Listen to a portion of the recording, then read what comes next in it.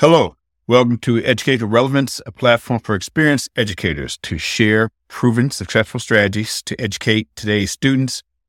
And my name is Brian Wright, and I am an adjunct professor at Concordia University in Mequon, Wisconsin. Good morning.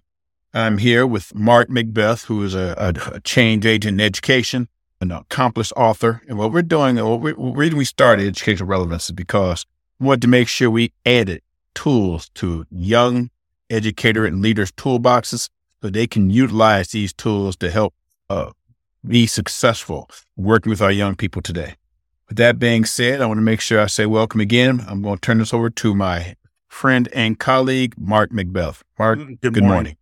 Thanks, Brian. Hey, I'm excited about the speaker. When you introduced him to me kind of through some concepts online, I got excited. Leadership's a main topic of his. I'm been educator for 37 years, 38 years, something like that. Spanish teacher, ESL, assistant principal. I mean, just the experiences, executive director. He's been a consultant. So we are excited. He's a published author, works at the university as well, and a consultant. So with that, I'd like to introduce Frank. And sorry if I don't pronounce it right, but Frank. Well, good morning. Good morning. My name is Frank Davila. Thank you, Mark and Brian. I appreciate being here with you guys today. And it certainly is a very powerful topic, leadership. And, when I think of leadership, Mark or Brian, sometimes we tend to elevate leaders to a high level of standards, and we fail to keep in mind that they hold the same characteristics as any other human being. And by that, I mean, leaders generally possess a high degree of resiliency and also ego and courage and confidence and certainly determination and self-esteem. But they also deal with a multitude of routine experiences on a personal and professional level. For example, they may express fear and joy, anxiety, and other human emotions. And I've got friends who are principals and they have children that they go home and change diapers at night. So it's such a wide range, and sometimes we put leaders on a pedestal. We get that, they're just like the rest of us. But then what I wanted to do is distinguish between mature leaders, because mature leaders are able to navigate through situations without setting off any undue alarms. And by that, I mean they learn behavior that comes from hard knocks, but also they're able to pause and reflect on situations. And they also realize that, leadership doesn't come with a built-in GPS. They try to craft whatever work style they have to make sure that it works and it fits. Because we also, as leaders, want to bring in the marginalized students and teachers and families, because we want them all to be part of the operational system. And so leadership is, leaders, they have to recharge themselves, either through help of colleagues, or by studying, or by listening to these kinds of podcasts and so forth. Because when people say, leaders are going on a true north path, if we look at true north, that's going to be filled with hills and valleys and streams and rivers and so forth. In other words, a lot of obstacles. So we have to find a way to make sure that we are able to traverse all that. And also, we've had a lot of leaders who've had bad experiences. And so that doesn't mean that they're bad leaders. They just simply need to go back and retool. And that's why we have some toolkits, because we want to make sure that they're able to move forward.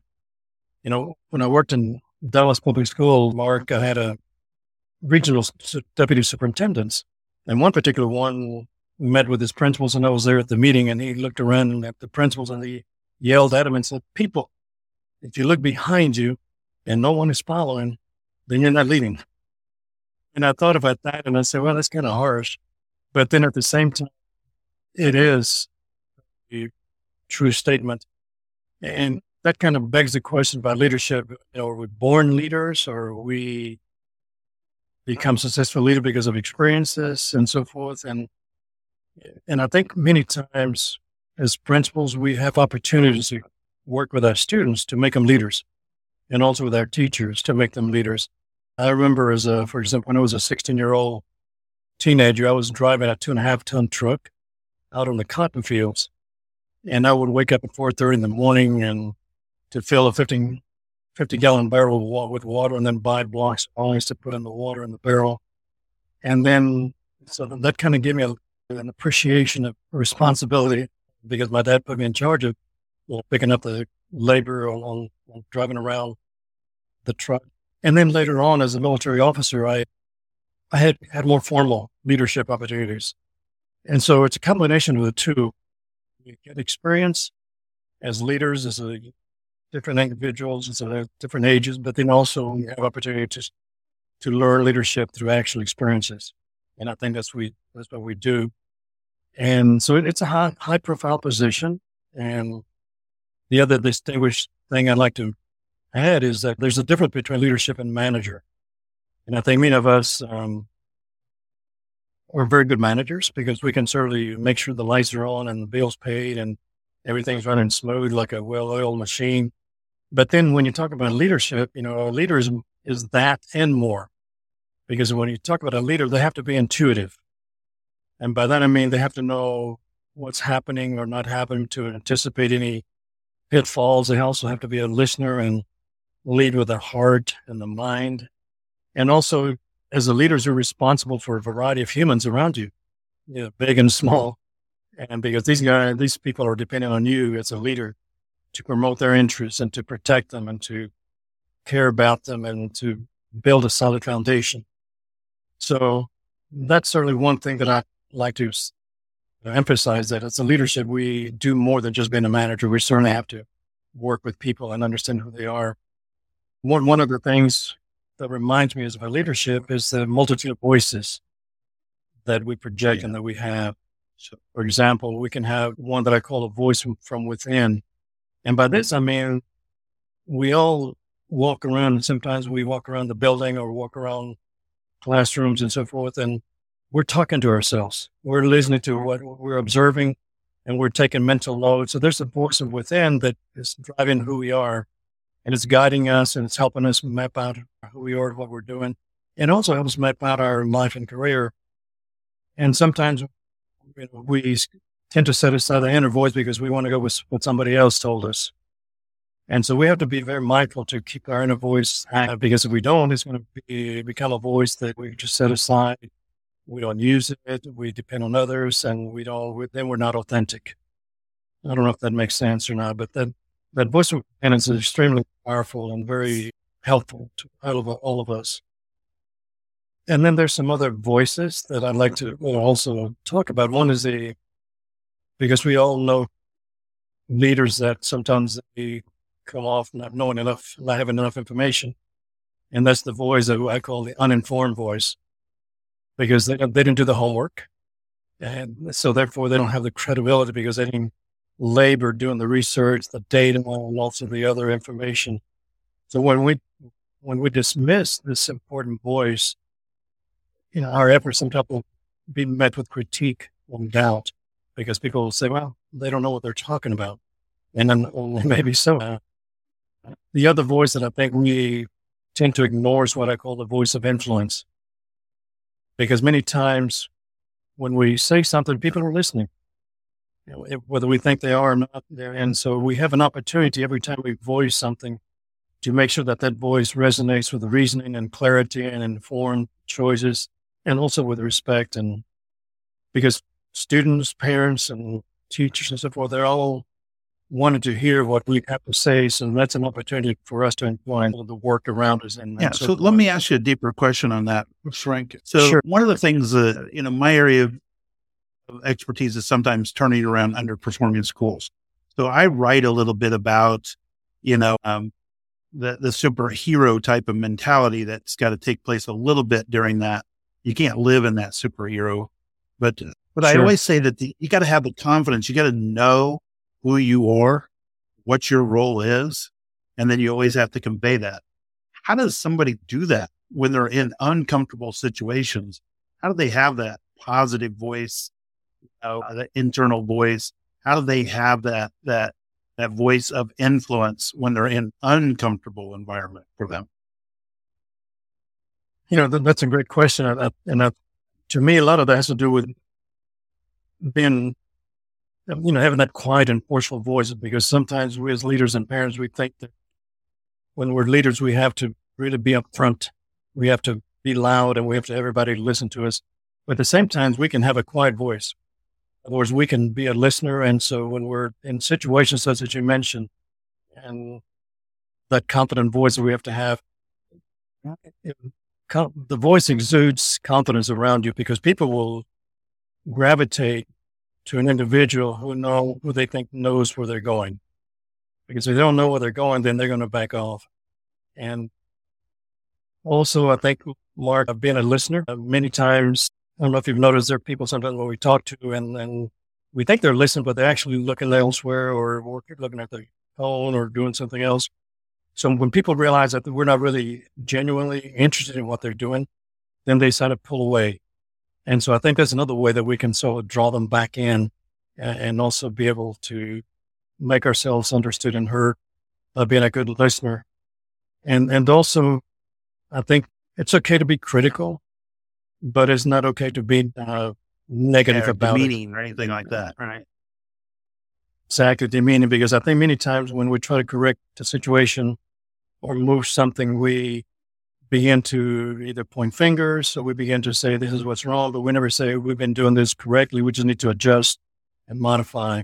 Does that kind of explain a little bit of what we're talking about? Yeah, exactly. I like that a lot. I think the idea that listening can fill that gap, right? I mean, if I'm in an uncomfortable environment, if I stop and listen and then reflect on what I'm listening to, then I now have a voice. Yes. There's in preparation for this piece that I talked to different people. One that I talked to was a lady by the name of Kim Oliva, and she does integrative care director and coach with communication and so forth. And she was saying that 55% of the communication is body language. So it's over 50%. Also, then 38% is tone, and then 7% words. Exactly what you're saying. When we speak or when we communicate, if our body language is not there, if we're not comfortable, if we're doing something else, working on something else while someone is trying to talk to us, they're going to notice that and they're going to back off. And also, we have to probably understand that, we have to have total presence. And I think when we talk about that total presence, I'm thinking about how we can really understand that if we have somebody looking at us and talking to us because we want them to respect us, but you also want to respect them. Right. Yeah. Not looking across the room. I think I read something, maybe you may have written that, where you're not looking across the room for somebody else's conversation. You're totally engaged in whatever conversation you're with eye contact. Absolutely. Absolutely. If I may, Frank, I'm hearing what you're talking about. I'm going to ask a couple of questions, if I may.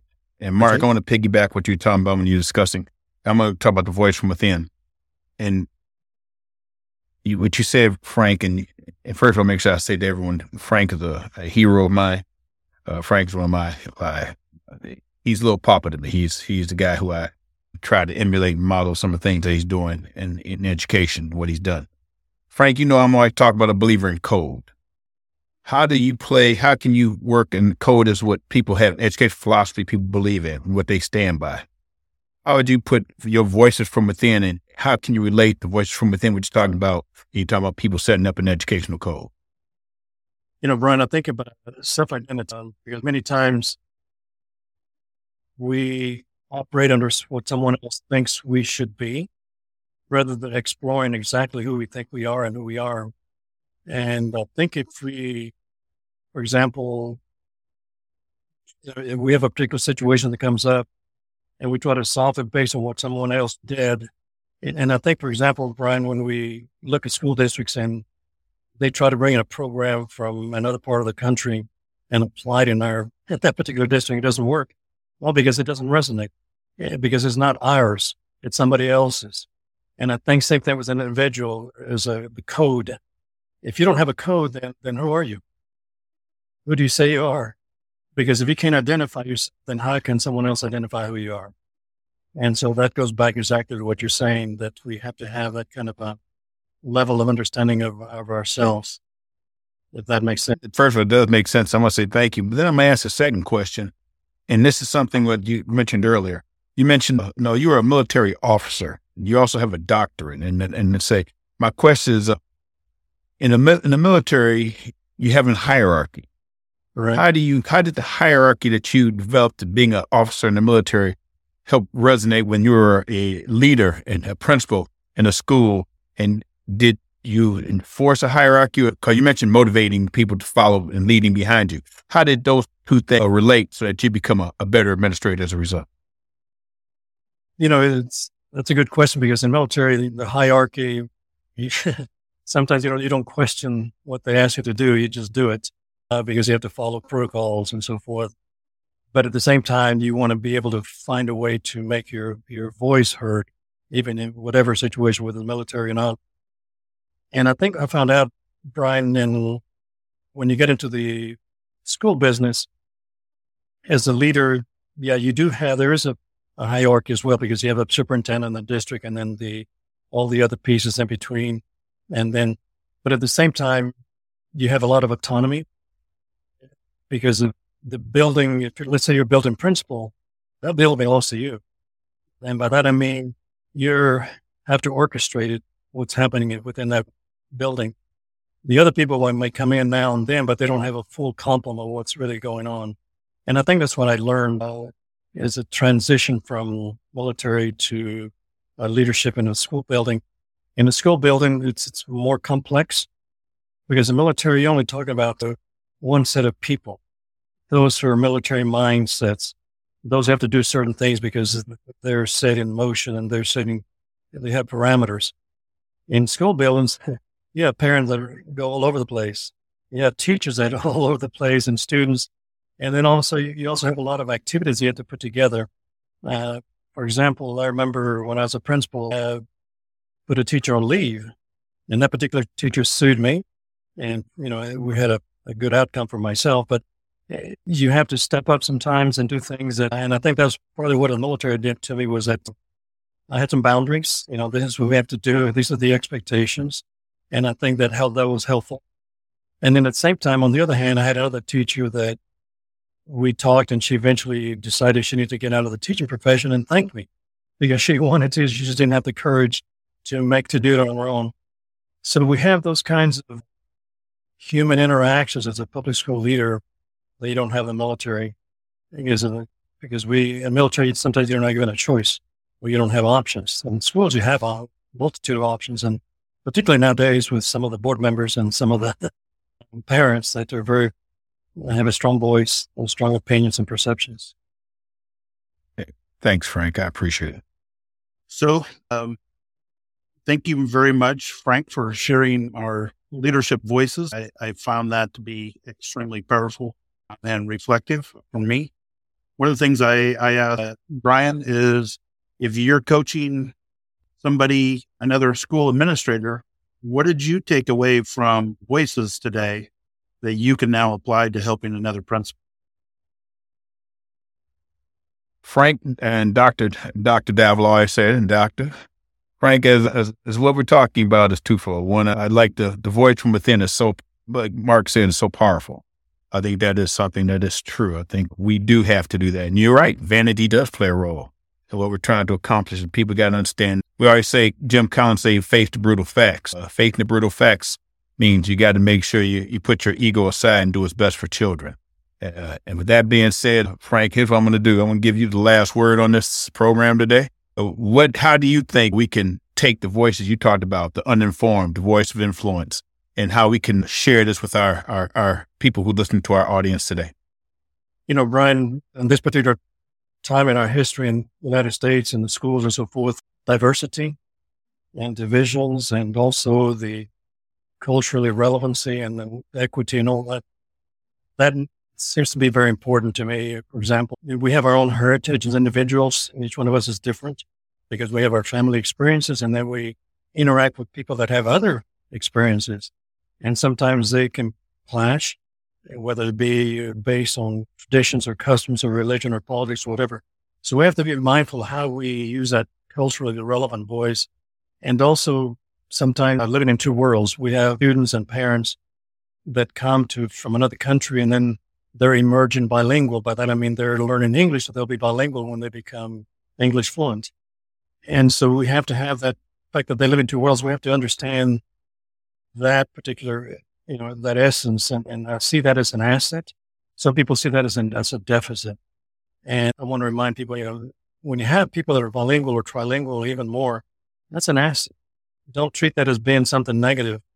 And because when you work with students, and if you can learn at least a few expressions of their language, that will draw them in, and that'll tell them that you value who they are. So that's value. I think it's at the end would be something that I would certainly promote. Thank you, Frank. I really appreciate it. Mark, thank you again for helping us out in this extremely informative session. I want to say thank everyone. Let's have a great day. Thank you. Thank you, everybody, and have a good day. Thank you.